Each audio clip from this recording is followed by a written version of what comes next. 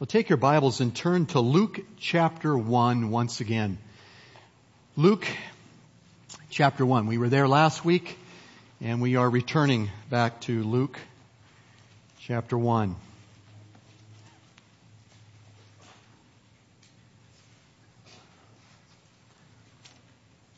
I would imagine that most of you have a favorite Christmas song.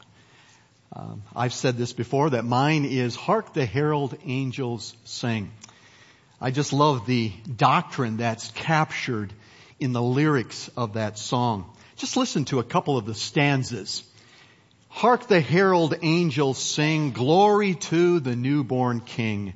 Peace on earth and mercy mild, God and sinners reconciled.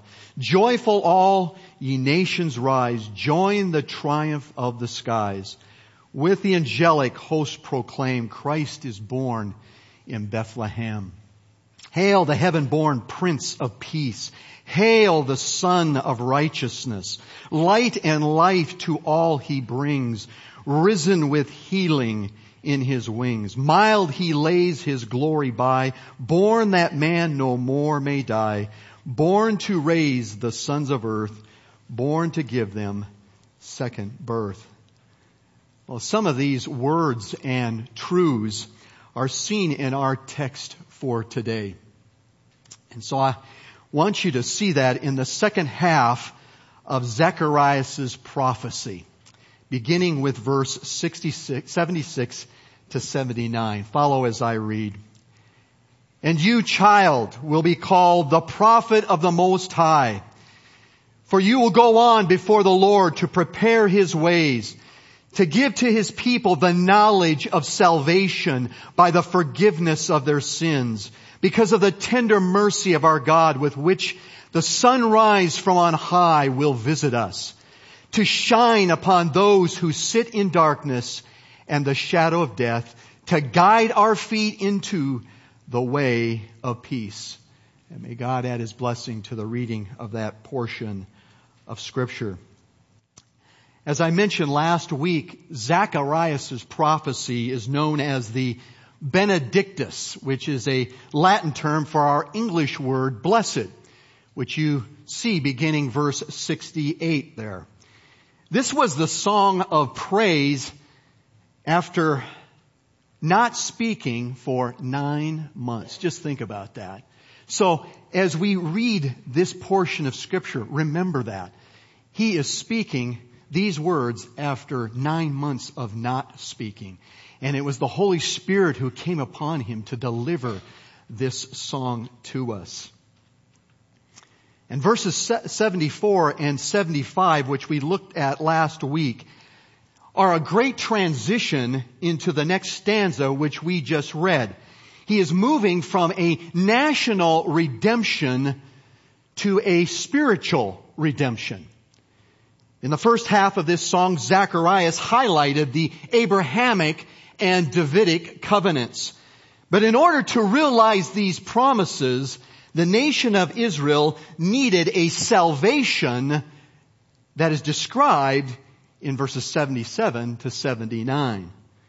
Well, his son John, who was just born, would have the privilege of preparing the way for the Messiah who would bring this salvation. I want you to look with me at what it says there in 76 and 77.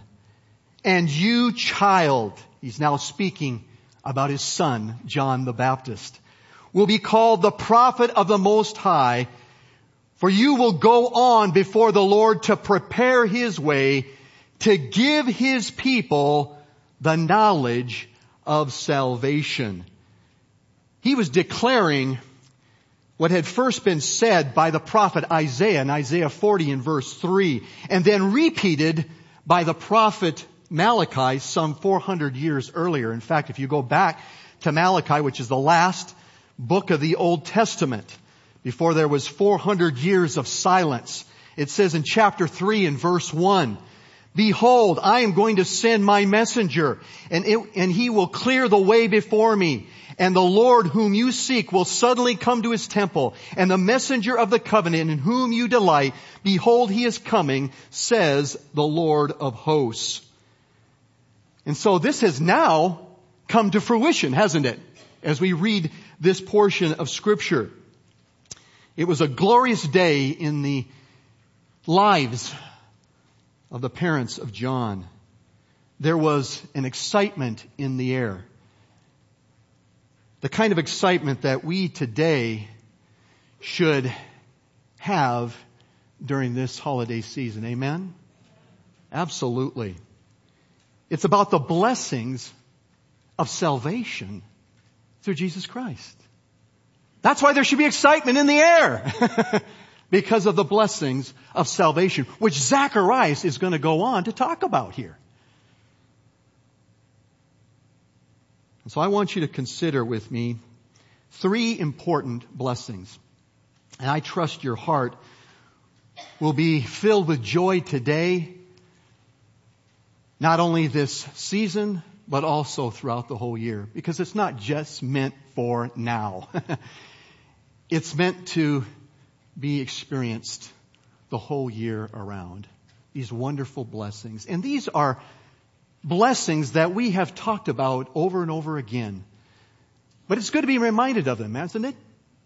And you're going to see them today as we walk through this passage of Scripture. And the first blessing is found there, declared there in verses 77 and 78. Again, what did the prophet Zacharias say? To give to his people the knowledge of salvation by the forgiveness of their sins, because of the tender mercy of our God, which with the sunrise on high will visit us.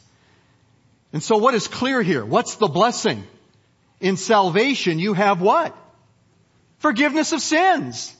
That's the first blessing that he declares here. Forgiveness of sins.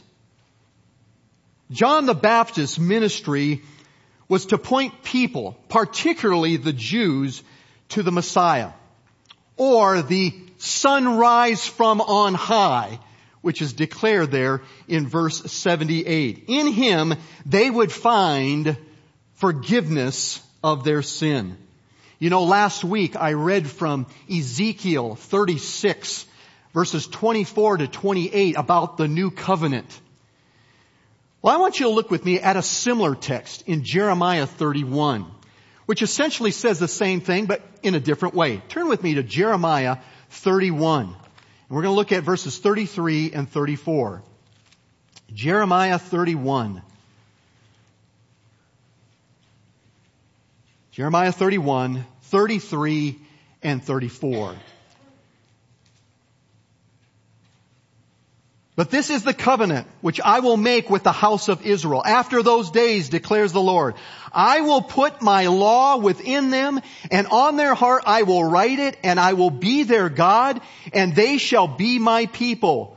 They will not teach again, each man his neighbor and each man his brother, saying, know the Lord.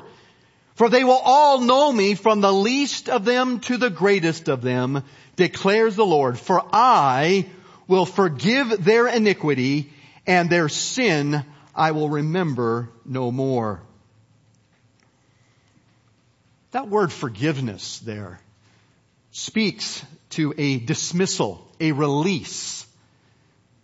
You see, sin requires spiritual death, doesn't it? Yeah. That's what God told Adam in Genesis 2 and verse 17. If you disobey me, you will face death. And then you go to chapter 3 of Genesis, and we see that both Adam and Eve disobeyed God. And immediately they died. They were separated from God. They died spiritually, and then they began also to die physically. It says in Romans 6:23, for the wages of sin is, it's death. Spiritual death. But forgiveness brings a release of that debt owed God. It brings a dismissal of that debt owed God. This is the demonstration of His tender mercy, His great compassion offered those who repent, which He speaks about there in verse 78. That's to what John called the people to consider, their forgiveness of sin. In fact, look with me over at Luke chapter 3, where it says these very words concerning John the Baptist and his ministry. Luke chapter 3.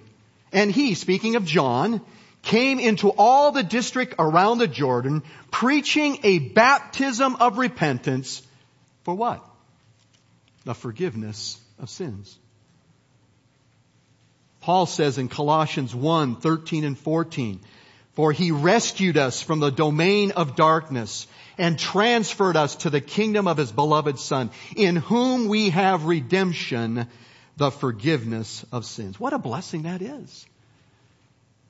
I think so many times we just take that for granted, that we've been forgiven. But here you have Zacharias reminding the people of what they would experience from the sunrise on high, the Messiah, Jesus Christ. Forgiveness through Him. Yes, this is a rich blessing. I shared this little account with you before by William Barclay. He said once President Lincoln was asked how he was going to treat the rebellious Southerners when they had finally been defeated and returned to the Union of the United States. The questioner expected that Lincoln would take a dire vengeance. But he answered, I will treat them as if they had never been away. That's forgiveness. That's forgiveness. It's a dismissal. It's a release that we owe God, but it's been owed for us by God. Beloved, I believe you would agree there is nothing like having your sin debt dismissed by Jesus' grace and mercy. Amen? Yeah, there's nothing like it. He's able to do this because why? Jesus took our sin debt for us. Yes, Romans 5 and verse 8. But God demonstrated His love toward us in that while we were yet sinners, Christ died for us. He took that sin debt upon Himself. He was born to die. And that's what we celebrate at this season. This is what we remember today as we partake of communion. It all comes together just as Matt was saying earlier.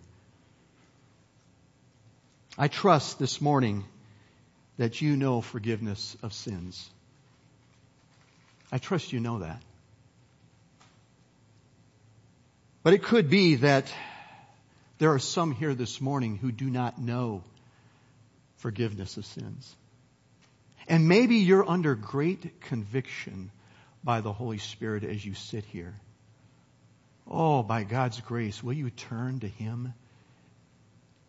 Repent and know forgiveness of sins. Know that wonderful blessing that is being offered to us freely in His Son, Jesus Christ. The sunrise from on high? Yes. And so I pray this morning that you know this first blessing that Zacharias talks about here. Forgiveness of sins. There's another blessing there in the first part of verse 79. As Zacharias continues, what does he say?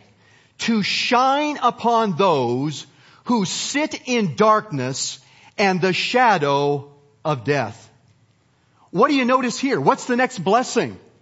And indeed, it is a blessing. In salvation, you have light for your soul. In salvation, you have light for your soul. The sunrise from on high, Jesus the Messiah, brings light to those in darkness and facing the shadow of death. He's the one who illumines the heart to its sin and reveals the way to life. You know those words from Isaiah 9 verse 2 where it says, the people who walk in darkness will see a great light. Those who live in a dark land, the light will shine on them. Then verse 6, For a child will be born to us, a son will be given to us, and the government will rest on his shoulders, and his name will be called Wonderful, Counselor, Mighty God, Eternal Father, Prince of Peace. Yes. Malachi refers him to the Son, S-U-N, of righteousness. Turn with me over to Matthew chapter 4. Matthew chapter 4.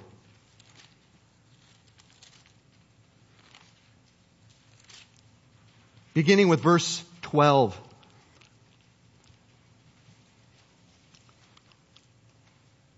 Matthew 4, beginning with verse 12.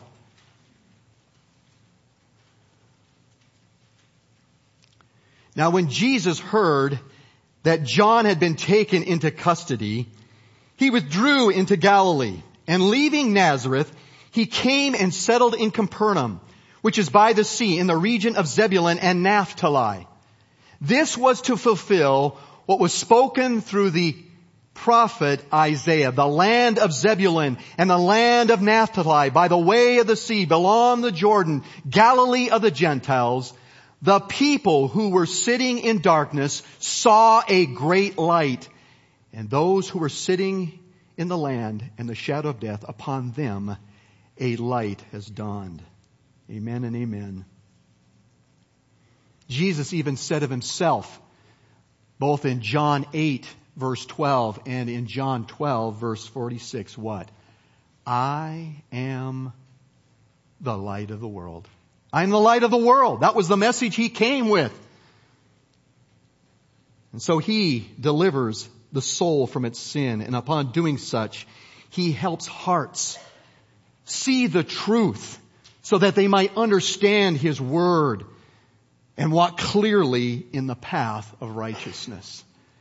Just as Paul said in Ephesians 5, 8-10, for you were formerly darkness, but now you are light in the Lord. Walk as children of light. For the fruit of the light consists in all goodness and righteousness and truth, trying to learn what is pleasing to the Lord.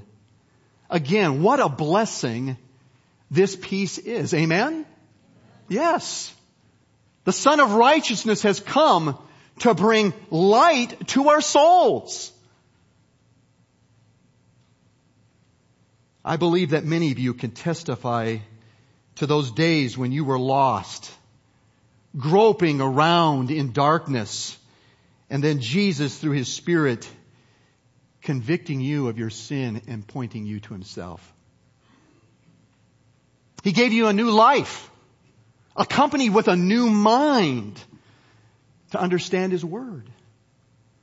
And He gave you a new heart to follow after it. What a rich blessing. That light that has come to our hearts through the Lord Jesus Christ. That's what happened to me. I grew up in a Christian home. I heard the gospel for many years, but was never saved until I was 16 years old. The light came to my soul, revealed my sin and my only hope in Jesus. And then He changed my heart. I could understand His Word like I never understood it before. And I wanted to obey Him like I never did before. That's why I love that old hymn, Amazing Grace. How sweet the sound that saved a wretch like me. I once was lost, but now am found. Was blind, but now I see. That is our testimony of salvation, is it not? Amen. That's the miracle of salvation. And so let us not take this for granted. But during this Christmas season, let us rejoice in its wonderful reality and live in the light that Jesus has mercifully and graciously given to us. And so for blessings in salvation, you have forgiveness of sins and peace for the soul. Now Zacharias is not done. He went on to share one other blessing right there at the end of verse 79.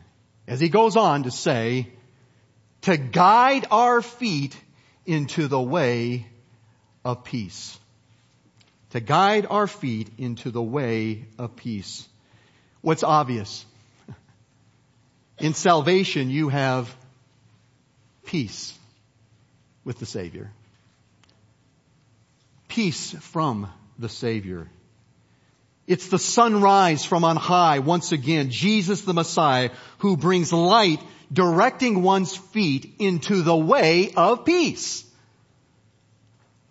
And when we speak about peace here, the Greek word is eirene, speaking to wholeness, completeness, rest, contentment in God. That's what's captured by the Hebrew word shalom, from which we get our Greek word eirene. This is what Zacharias was talking about and first applying to the nation of Israel, as did Isaiah in his prophecy. Isaiah 54 and verse 10, where it says these words, "For the mountains may be removed and the hills may shake, but my loving kindness will not be removed from you, and my covenant of peace will not be shaken, says the Lord, who has compassion on you." But ultimately, this peace is for all who are justified, declared righteous by God, and thus reconciled to Him. Isn't this what Paul said in Romans 5:1? Therefore, being justified by faith, we have peace with God. Peace with God. This then results in a serenity of soul, a calm assurance of being right with God, knowing safety and security. It's hope. It's hope. M.R. DeHaan shared this little story. Two artists set out to make a picture representing perfect peace.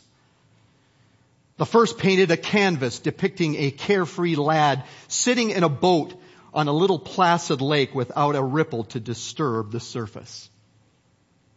The other painted a raging waterfall with winds whipping the spray about. On a limb overhanging the swirling water, a bird had built its nest and sat peacefully brooding her eggs. Here she was safe from her predatory enemies, shielded and protected by the roaring falls. This goes right along with something that Swindoll also wrote about peace. Peace is that calm of mind that is not ruffled by adversity, overclouded by a remorseful conscience, or disturbed by fear. Yeah. Remember those words that Jesus shared with His disciples?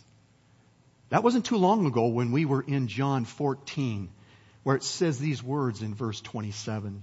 Peace I leave with you.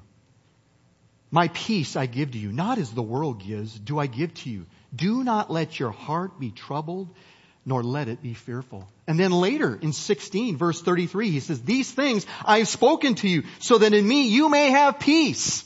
In the world you have tribulation, but take courage. I have overcome the world. Beloved, again, what a blessing this peace is. Amen? Yes. And by the way, it is God who takes the initiative and brings it to our hearts. He's the one who takes the initiative.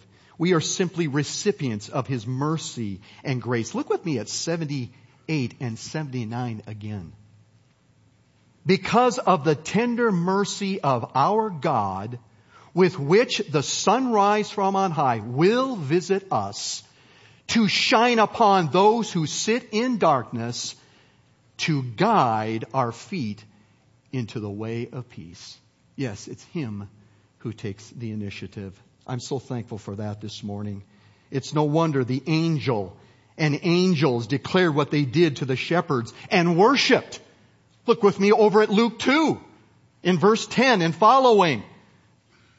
Do not be afraid, for behold, I bring you good news of great joy, which will be for all the people. For today, in the city of David, there has been born for you a Savior who is Christ the Lord. Verse 13. And suddenly there appeared with the angel a multitude of heavenly hosts, praising God and saying, Glory to God in the highest, and on earth what? Peace among men with whom He is pleased. Yes, in salvation, you as believers have peace. Your souls should be thrilled in this holiday season, really, and all throughout the year. If not, I would say that there's something wrong in your hearts. There is. If you're not enjoying the peace of God in your hearts that comes through salvation, that rest, that contentment, living each day with that hope in your heart, there's something wrong. Could it be that it's disturbed by sin? That's possible. Could it be that it's distracted by things in the world? There's lots of distractions at this time of year and all throughout the year. I appreciate something really that Bill Guys sent me this past week that was a good reminder to him. This was something that was written by Eric Erickson entitled Reset. This is what he wrote. In the anxiety and anxiousness of the present world, we can stay informed. We can stay engaged. But we have to remember something vital. We need no king, no political savior, and no political party to win. We have already won because Christ is king. He has won and He will return. We've won. Let not your heart be troubled. Do not be anxious, regardless of electoral outcomes, political leaders, wars, rumors of wars, and the troubles of this planet. Victory is already ours. It is, as they say, darkest before dawn. The troubles of the world seem to be spiraling out of control. Darkness seems even darker than before. But He draws near, and the light is coming again. So do not fear, do not be anxious. God is sovereign. This is all part of His plan. Yeah, that's the way we should look at things. And live in the peace of God.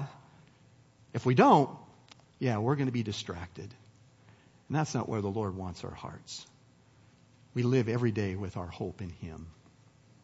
You know, there are so many blessings that accompany salvation, some of which we have not even realized as of yet. And there's more than what I recorded and shared with you this morning. But Zacharias highlighted 3 for the nation of Israel. And for us, the church, by way of extension. Forgiveness of sins. All right. Light for the soul. And then peace from the Savior. Wow. That gives us something to rejoice in throughout this season and throughout the year, doesn't it? Let us not forget those rich, wonderful blessings. How could we be depressed? How could we be depressed? Even in trying times. And so as we go into communion this morning, let us meditate upon God's goodness to us. Know His joy and worship Him. All right? Let's pray. Father, we just thank You for this song of Zacharias, reminding the people of Israel then, and to us the church today, of the rich, wonderful blessings of salvation. Oh God, please, by Your grace, through Your Spirit, help us to be reminded of this always. Help us not to forget. Yes, in this day and age, as it was then, there are things to distract us. But there's an excitement in the air for those of us who know Jesus Christ. We have forgiveness of sins. We have light for our soul. And oh God, we have peace. I just pray that, Lord, these would be upon our hearts and minds. In Jesus' name, amen.